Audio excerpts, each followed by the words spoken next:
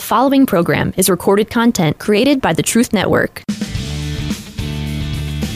It's Matt Slick Live. Matt is the founder and president of the Christian Apologetics Research Ministry, found online at carm.org.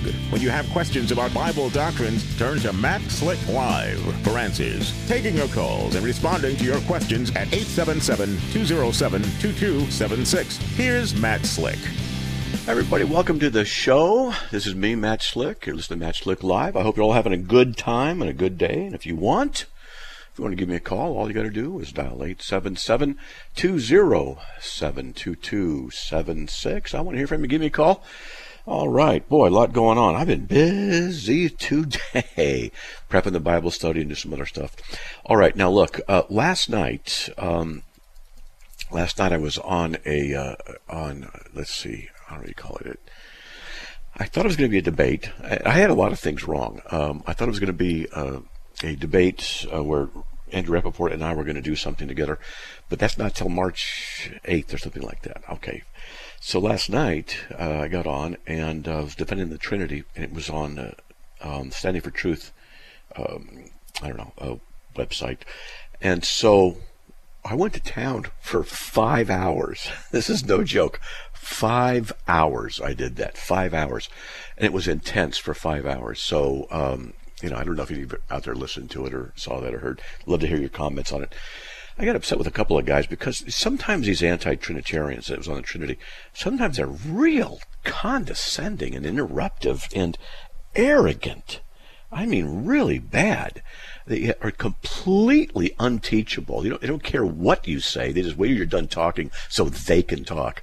There's a few of those guys on last night. It was really bad, but we got past them, and then we had some good conversations with some others who, denied the Trinity, but at least they were polite. So we had that going on.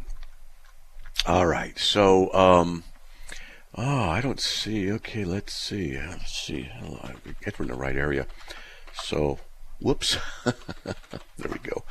Anyway, so if you want to give me a call, 877-207-2276. Let's come on the air with David from North Carolina. David, welcome. You're on the air.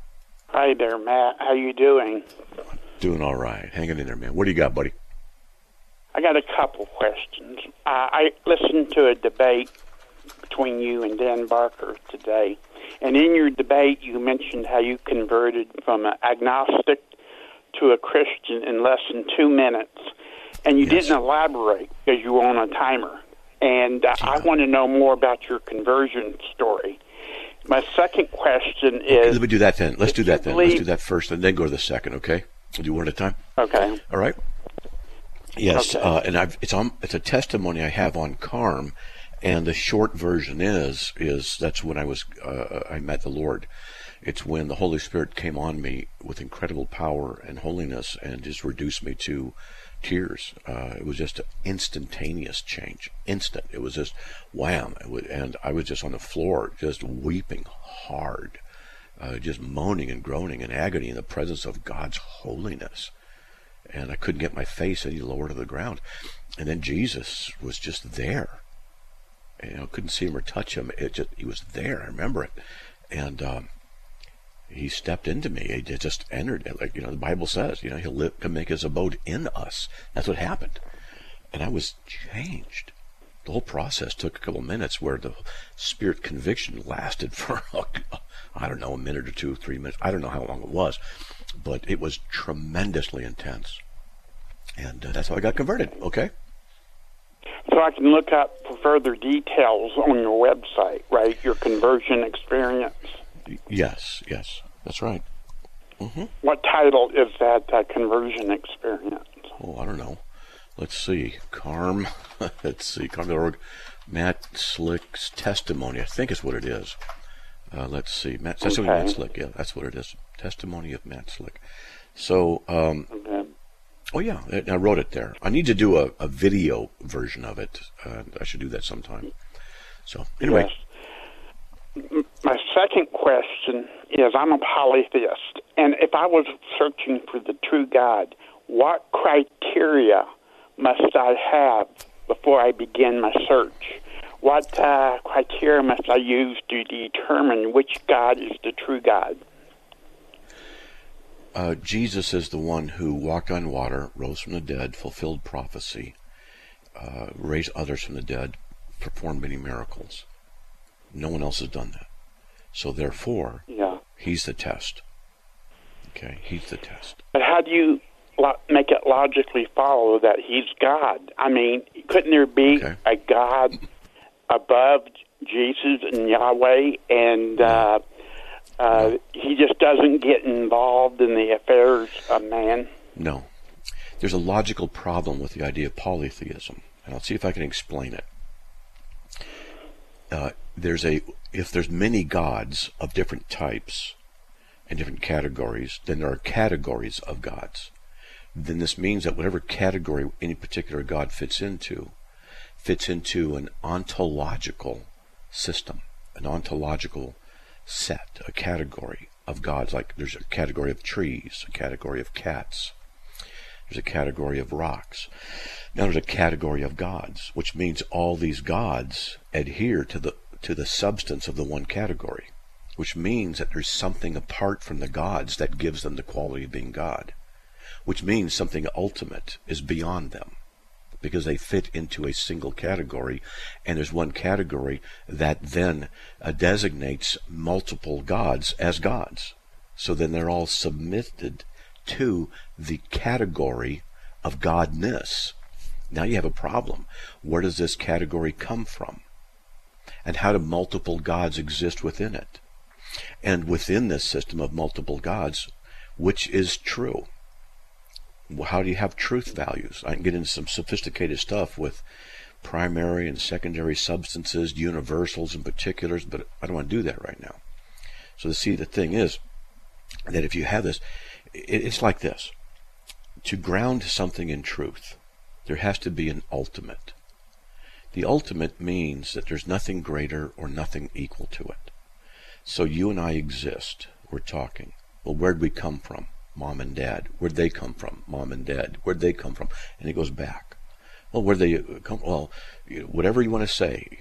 I don't believe in evolution. Some people say evolution, and I won't even get into that right now. Some say you were created. Okay, fine. Either way, what was before that? And what was before that? Until finally, where did the universe come from? What caused the universe? There has to be a single cause of everything. Because if you don't have a single... Why does there have to be a single cause?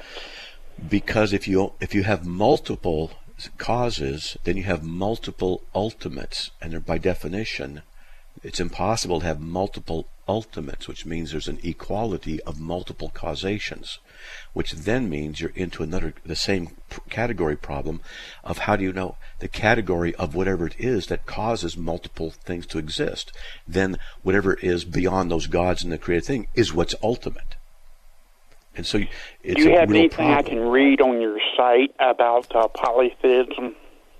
Yeah, I need to, actually, I don't think I have anything on this, because this is a sophisticated thing, and I've only been working on it for the past 3 to 5 years, and so I've not really articulated it in a written form, but I think I need to.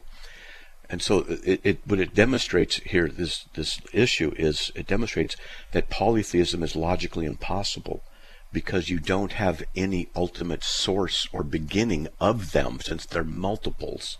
And then we get a sidestep into what's called the problem of the one and the many. And I won't get into that either, but it can get sophisticated. And so polytheism can't account for truth. It can't account for anything. Because where did these multiple gods come from? And if they're all eternal, then you're saying that there's equal ultimates of many things. And that is logically impossible. Maybe there is, though. No, there can't Don't you think maybe Christian presuppositions lead you to believe there's only one God when there may be many? Nope, there can't be. Let me show you another way, tackle another way. The laws of logic, and I'll try this, like the law of identity, something is what it is. The law of non-contradiction, the statements, you can't contradict each other and both be true. Basic statements like this they occur in the mind. They only occur in the mind. They don't occur under rocks. All right. Well, these laws are called abstractions. They occur in the mind, and they're universal. Where do they come from? If they come from a single universal mind, then everything makes sense. If they come from multiple minds, then we have a problem of why do the multiple minds think the same thing, and how can they be the source of these abstract entities called the laws of logic? And they can't, because if they're identical in their minds, then they're not polytheistic. But if they're polytheistic, which god or gods, or how does it work, are the conditions by which the single abstract entities of the laws of logic have their existence. And polytheism That's can't what I account was for that. asking, is how do you determine between all the gods which one is the right one? Because even Jehovah or Yahweh admitted there are other gods besides him. He says, no, he did not. You shall have no God before me. And that sort of acknowledges on it that there is other gods beside him.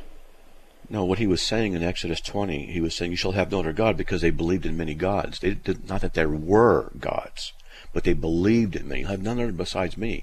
In Isaiah 43:10, 44:6, 44:8, 45:5, God says there aren't any. He doesn't even know of any others.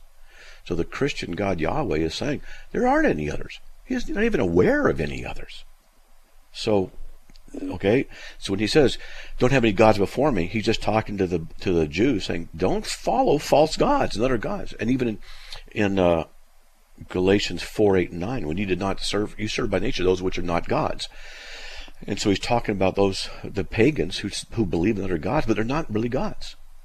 So, by the way, Matt, I got one more question to ask you. If you want to elaborate on that, fine. But I need to find out how to hear you on the podcast. I got you on the screen right now on my laptop, and I don't know how to turn on the sound. I'm sort of new with computers, and I don't know how to turn you. I want to listen to you off the phone, finish what you're saying, because okay. I'm a little struggling to try to hear you on the laptop. Do you have a Macintosh? There you or do you go. have I got a Windows 11. Windows. Okay. Let me hold on. The bottom right-hand corner of Windows 11 is a speaker icon in the system tray. Okay. You right mouse click. Yeah, I hear you. And you go to sound settings. Okay, good. And that's where you go to do that. I used to teach computers and stuff. So look, here's the thing that's you got to look at. Jesus Christ, Jesus the Lord, he fulfilled prophecies in the Old Testament, all kinds. And he raised people from the dead. He spoke, and a storm obeyed. He commanded others to come forth from the dead, and they obeyed. This is him. If he is, as he says, God in flesh, then you would expect that his birth would be special, born of a virgin, after prophecies fulfilled about this. Yeah. You'd expect his life would be special. I don't have Christian presupposition, so I can't assume Mary was really a virgin. You follow what I'm saying? I have different presuppositions than you do. I know, but look, if God's going to become one of us, wouldn't his entrance into the world be special? And wouldn't his life here be special? Yeah. I would think and his so, life yes. And his life would be special, and he could rise from the dead and do miracles. Well, that makes sense. That's exactly what Jesus did. You see? Yeah. Well, hold on. We got a break, okay? Hold on, buddy. Hey, folks, we'll be right back after these messages. Please stay tuned. We'll be right back.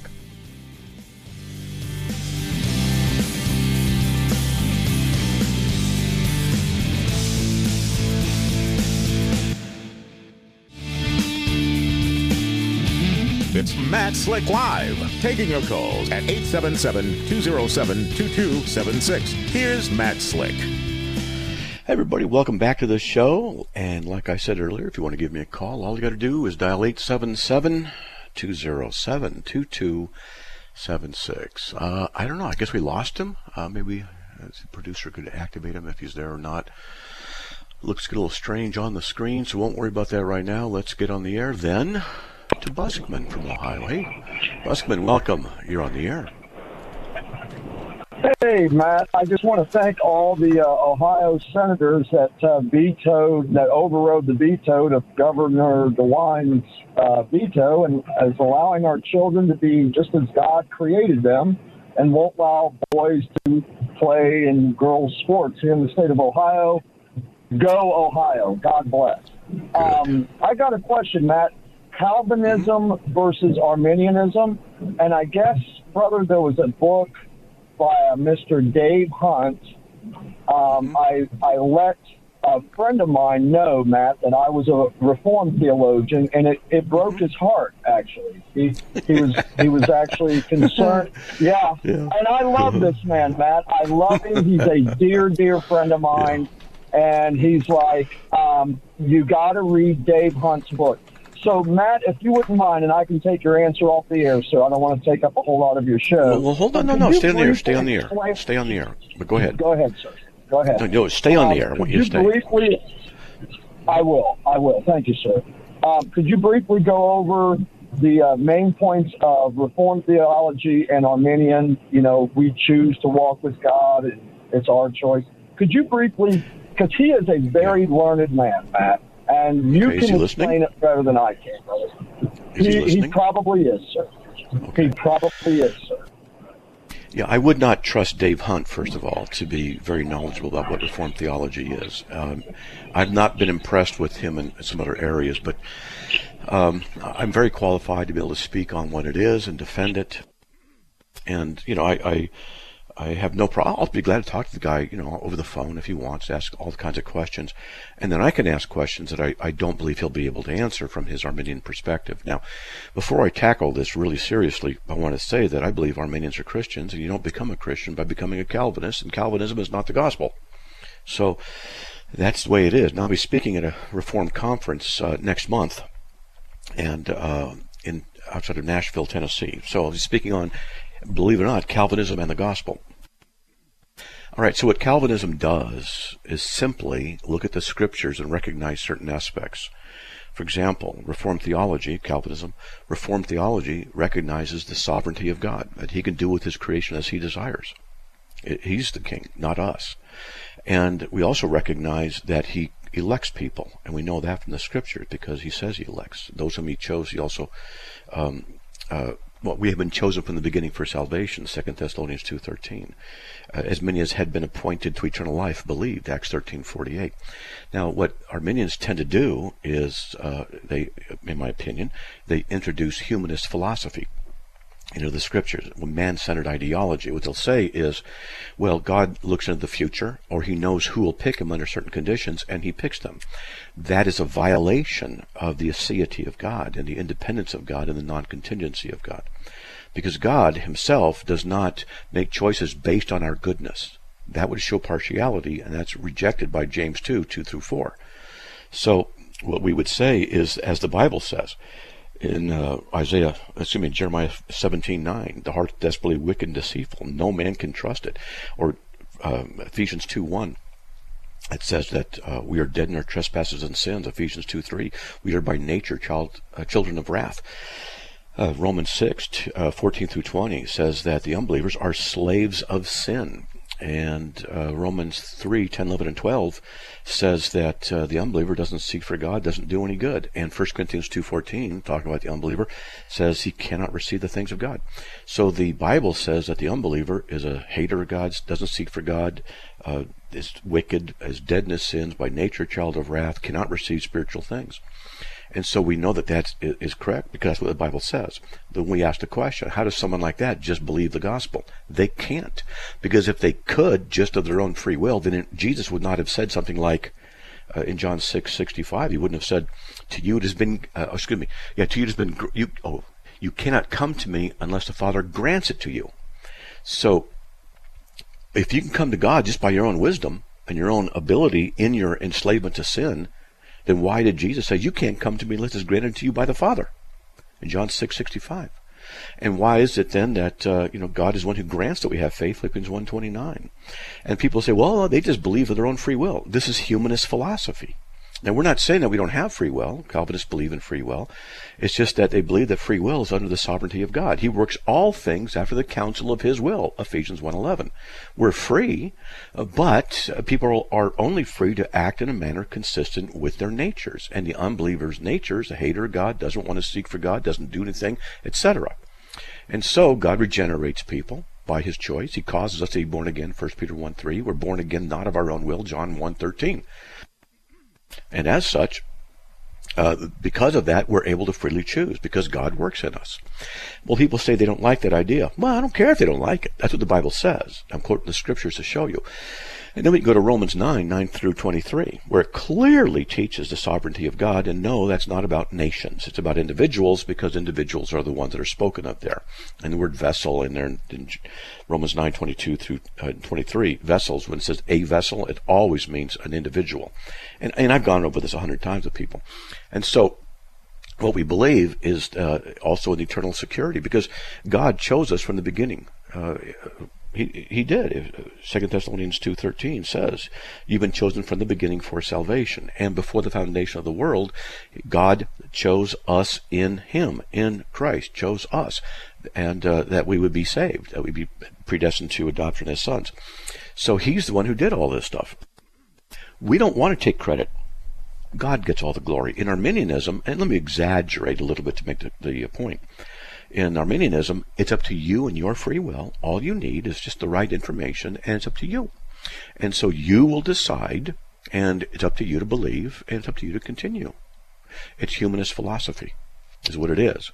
And so I don't say Arminians are not saved. I say that Arminians just don't have all their dots connected theologically. And I can go on quite a bit more, but I won't. Okay? How's that? Okay, so here's what he said is, he goes, how can God destine humans to go to hell? So could you answer that part, Matt? Yeah, I could. Well, I don't know. I mean, I believe that God works all things. He even makes the wicked for the day of evil. I believe He makes the wicked for the day of evil. Okay? Maybe He's saying, no, He doesn't. Well, let me read Proverbs 16:4. The Lord has made everything, even for its own purpose, even the wicked for the day of evil. See, I just quote what the Bible says as though it's my words. And people say, no, I don't agree with that. And then they find out that that is what it says. And then they reject it. What if God, this is Romans 9:22 and 23. What if God, although willing to demonstrate His wrath and to make His power known, endured with much patience vessels of wrath prepared for destruction? And He did so to make known the riches of His glory upon vessels of mercy, which He prepared beforehand for glory. Now, anybody would say, well, God doesn't do that. Then you've got to deal with Proverbs 16:4 and Romans 9:22 and 23. We got a break, so get some more notes from him. He should just call in. I'm going quickly on this. I'll have we'll be right back. Hold on. I will have him call you. Okay, yeah, and stay in the line too, okay? Hey, folks, we'll be right back after these messages.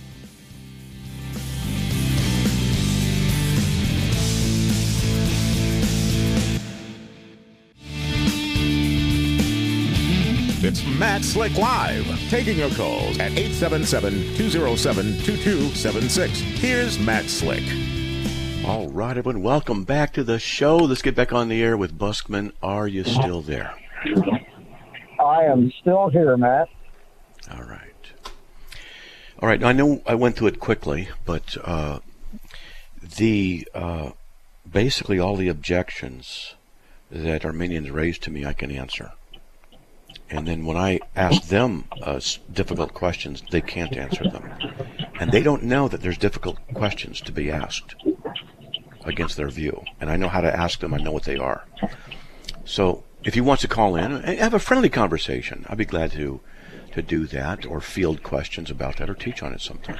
Okay? I greatly appreciate that, Matt. He listens to your program. He loves your show.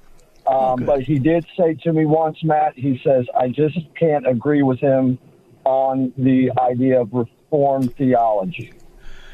So, God's sovereign, we're not.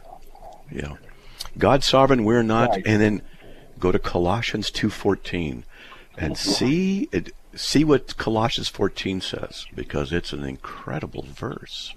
Colossians 2:14. Sound good, buddy? All right. Anything else? You got another question or comment? That's it. No. You are awesome, Matt.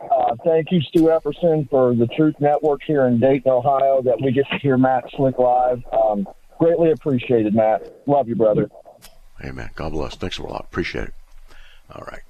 You're welcome. All right. Ooh, there we go. Hey, we have 3 open lines. If you want to give me a call, you can. 877-207-2276. Let's get to Kevin from Ohio. Kevin, welcome. You're on the air.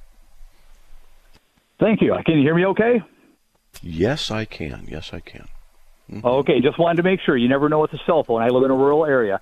I've got 2 questions for you. I'm a first-time caller, but I've been reading the CARM articles for more years than I can name. Big fan. You were talking Monday about women pastors, and I agree with you completely on that. But you hit on something that I had suspected.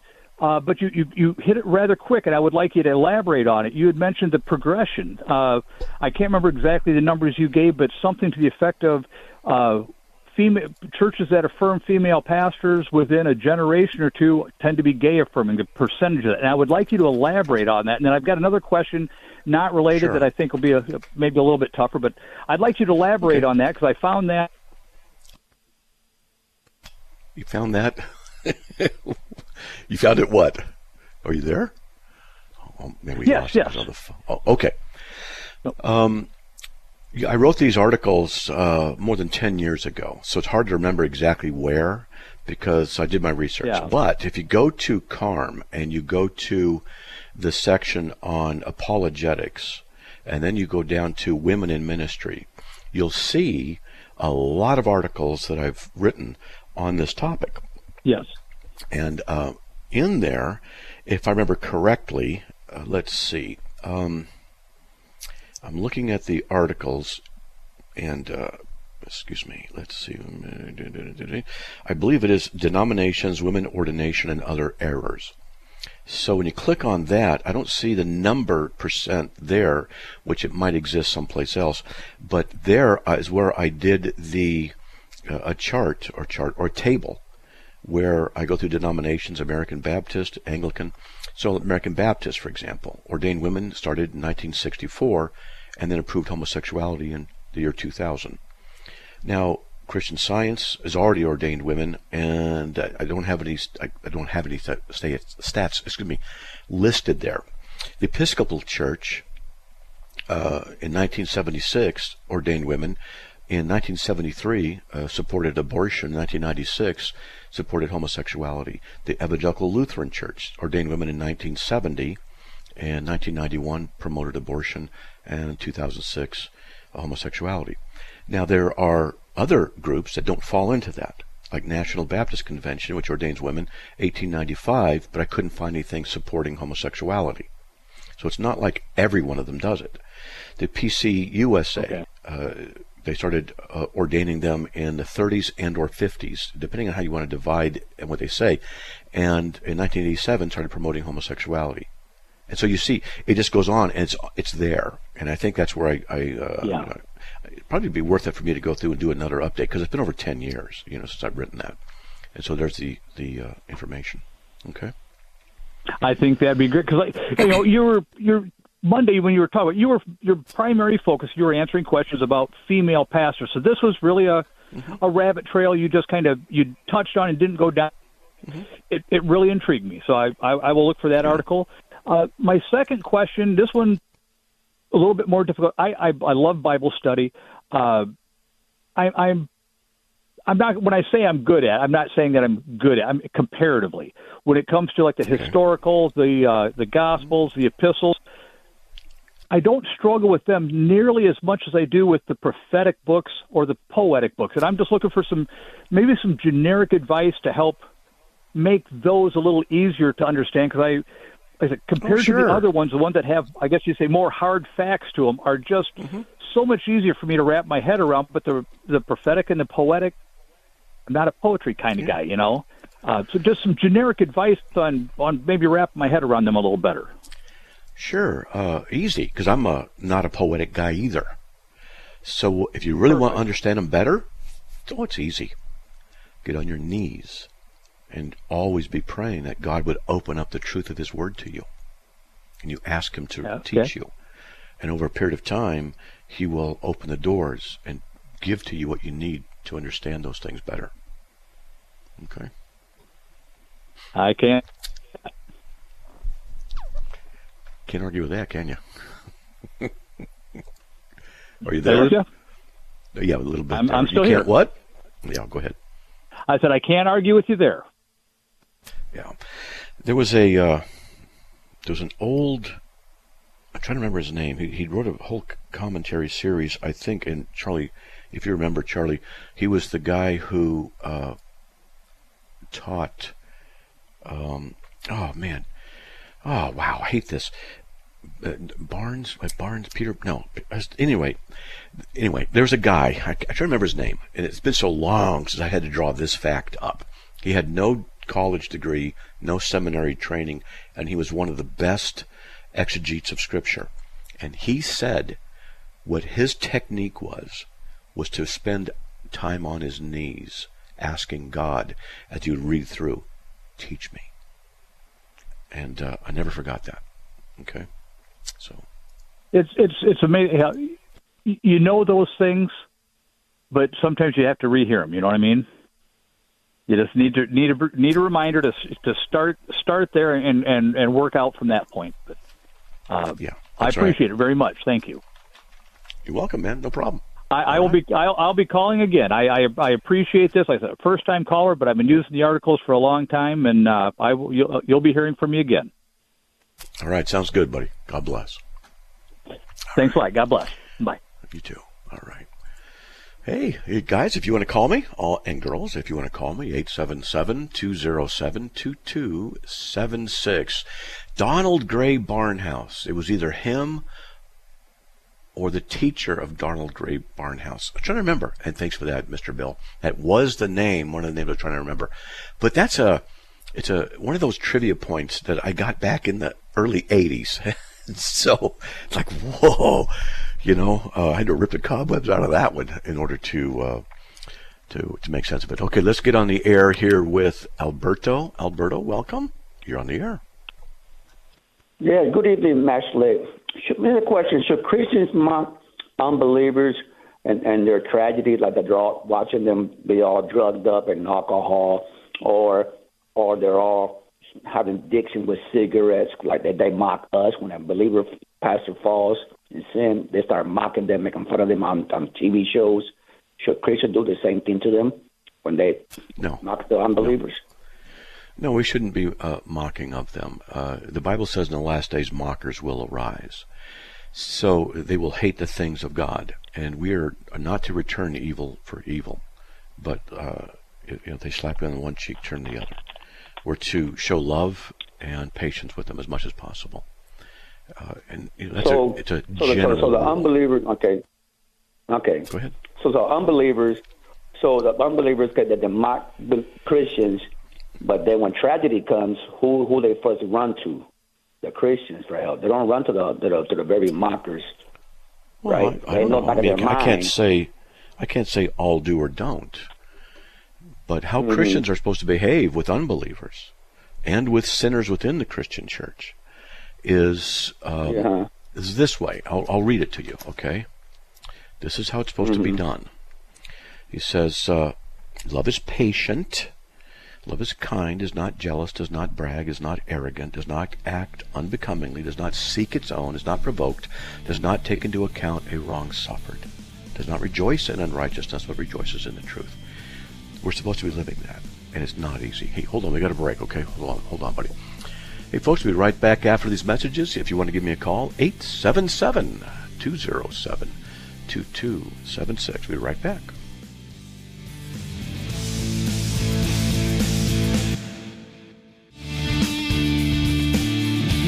It's Matt Slick Live, taking your calls at 877-207-2276. Here's Matt Slick.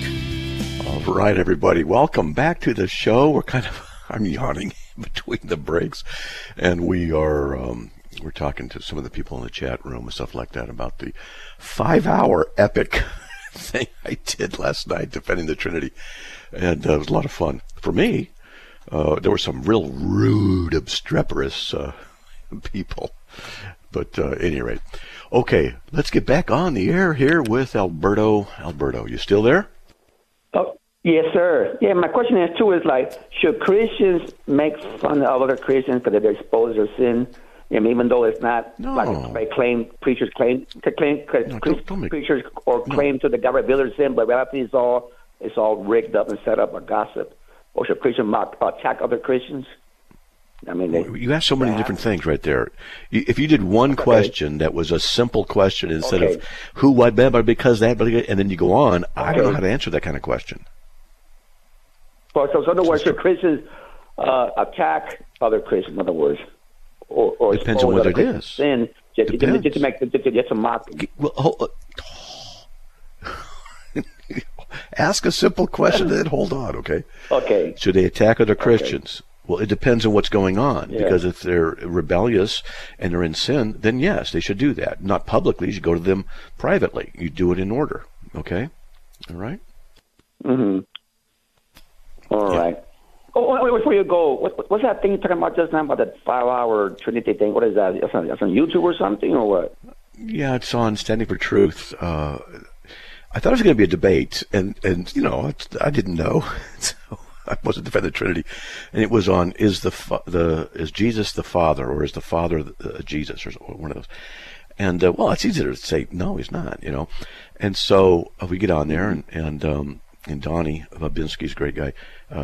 You know, I find out, and he told me. I just got so much doing it. It's like whatever, you know. I forgot. And he goes, "We're going to have people come in." And like 200 people were waiting or something like that, and just fire questions at me, and they did. It was on for 5 hours, and some of the guys were just obstreperous. I mean, one guy kept interrupting me over and over, and I finally said, "You got to stop doing that. If you ask me a question," and he'd interrupt me, and I'd say, "Would you please not interrupt me?" He goes, "I'm not interrupting you," and I go, "Dude, I said," he goes, "I don't interrupt you." I said, "You just interrupted me while I'm asking you not to interrupt me." You know, it was like that. And then another guy came on, and he was even worse. He had no interest in dialogue. He only had interest in telling me what the truth was, and I had to submit. Just stuff like that. There were, you know, some jerks, but then some other guys who didn't believe in the Trinity came on, and we had good discussions. Where was that at? Wait, watch is that at? Well, if you go to, I believe if you go to carm.org/calendar, it should have the link there for yesterday. Let's see, carm.org calendar. I'm testing it out right now. And let's see. Well, how come it's not there? It was there. It was there yesterday. Okay, Laura, what happened? It was there yesterday. So, unless this is only, hit the weekly? You got to hit the weekly thing. Yeah, I don't know. I'm confused. It was there yesterday. I don't know why it's not there now. Okay? So, just go to Standing for Truth. Look for that. And Standing for Truth on YouTube. Just type it, yes, on YouTube, okay. Yeah, I had the same problem too with my deacon in the church. I had to go up north. He was constantly interrupting me. He's not willing to hear what I have to say. He's not willing to listen. They can't have a dialogue like with people like that. They're not willing to. They don't respect your views and stuff. They just cut you off and scream, and yell. I had the same problem too. Church I had to go to. Yeah, that's right. All right, it does happen. You. Yeah, I found the URL, and if you go to Standing for Truth on there, Open Debate is Jesus the Father. Okay. Matt Slick and stuff like that. So there it is. Okay. All right, on YouTube. Okay, all right. Thank you. Okay, thank you. Bye-bye. Okay. I'll share with some friends of mine too and all that. God bless you too. Bye-bye. Okay. Bye. Yeah, I actually got upset with some of those guys. Wow, I actually did. I got upset with some of those guys. I told them to stop, you know, because they were so bad, so rude. Hey, let's get on the air with, let's see, that'll be Tamer from North Carolina. Welcome. You're on the air. Hi, thank you so much. So I was calling in. It's my first time listening in, and I, you know, just listening in for the short amount of time, one of the questions that arose was, you know, where does it come into play, or how important do you feel like it is when it comes to obeying what Jesus has commanded when he said, you know, to go out, what he commanded was to go out and to make disciples of all nations, baptizing them in the name of the Father, Son, and the Holy Spirit, teaching them to observe all the things that I have commanded you. It's very important because he said it. We should do it. Yep. So what does that look like? How does that get explained? And what is that, from your perspective, how would you say to a new believer, what does that look like? Because I was listening to the last gentleman also, and part of the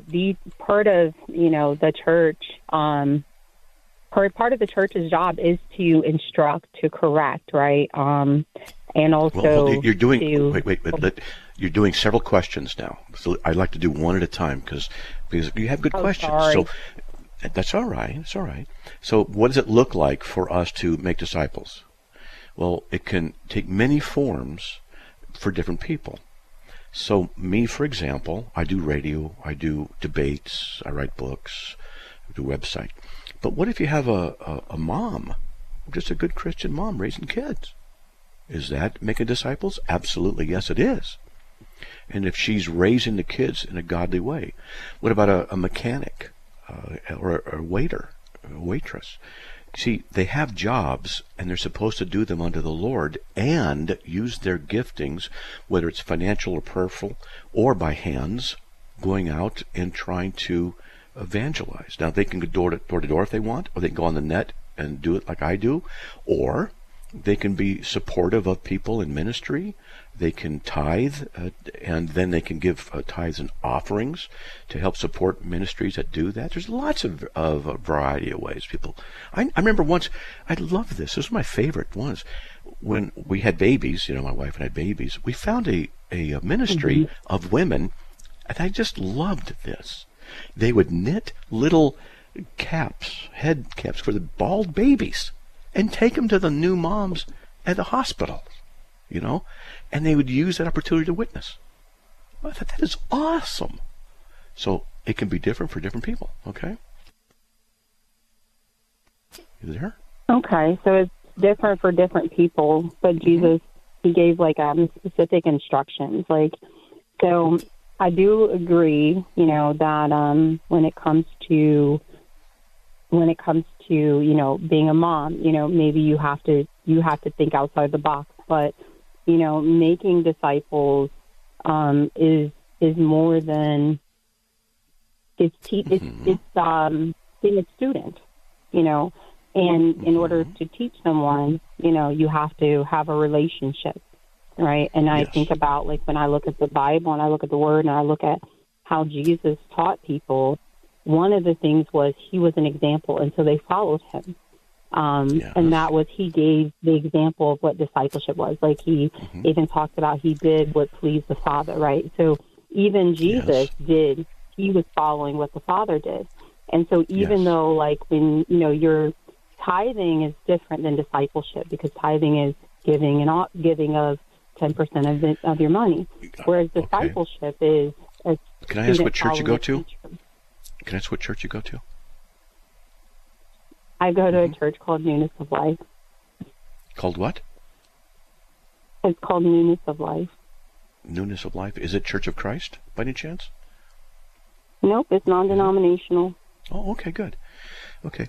Yeah. So, because, I won't tell you why, but, okay. So the church as a whole, the church you go to, the pastors are supposed to equip the Christians for the work of ministry, Ephesians 4, 8 through 12. They're supposed to do that. And a lot of pastors, in my opinion, are not doing that. They're just babysitting them. So they need to equip them with doctrine, with knowledge, with how to evangelize, with all this stuff so that they can start doing that. So when they do their things, whichever way that the Lord ordains for them, that they would then hopefully work with them and disciple them on a regular basis. So tonight, for example, I teach Bible study and people come over and people watch. And I do radio. I've been doing radio for 23 years. So there's different ways of discipling. But you said just now, I love what you said just now, because you made it a point to say that people come to your house and they watch you. So that would be more so discipleship, because you're teaching them, right? You're watching them, right? And you're giving them scriptural based teaching from the Word.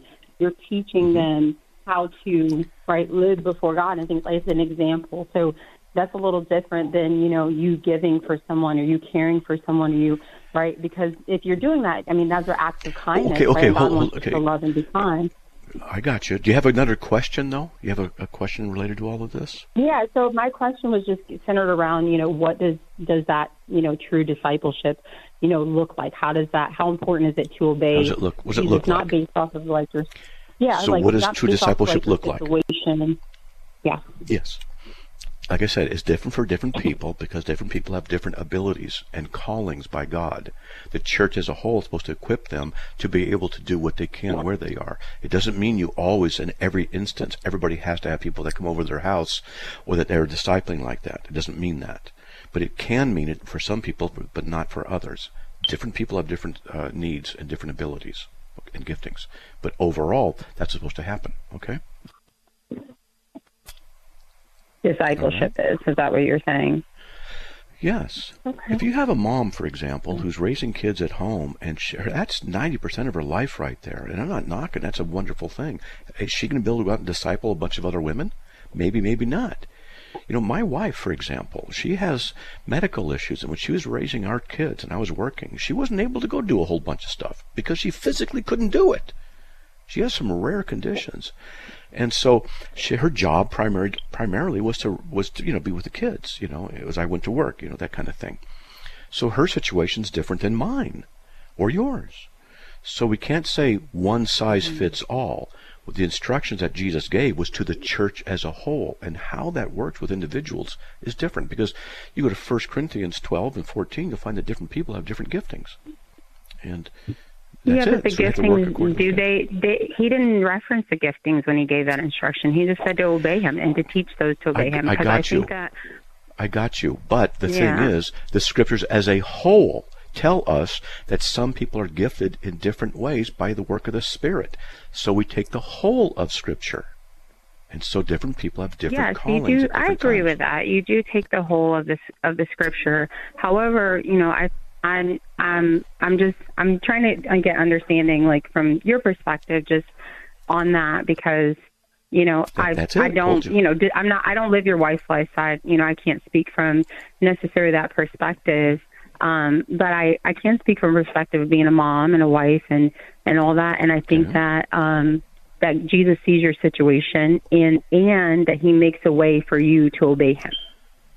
Yes, He does. That's what I'll say. It's different for different people at different times. And we should all seek to serve our Lord Jesus wherever we can and to expand the kingdom of God. Okay? All right? And there's the music. We got to get going there. Okay, Tamar? Okay, thank you. All right. God bless. All right. Sorry, Ann from Virginia. Why don't you call back? We could talk about the poetry stuff tomorrow. Hey, folks, we'll be right back. Or not back. We'll be back tomorrow. God bless. Another program powered by the Truth Network.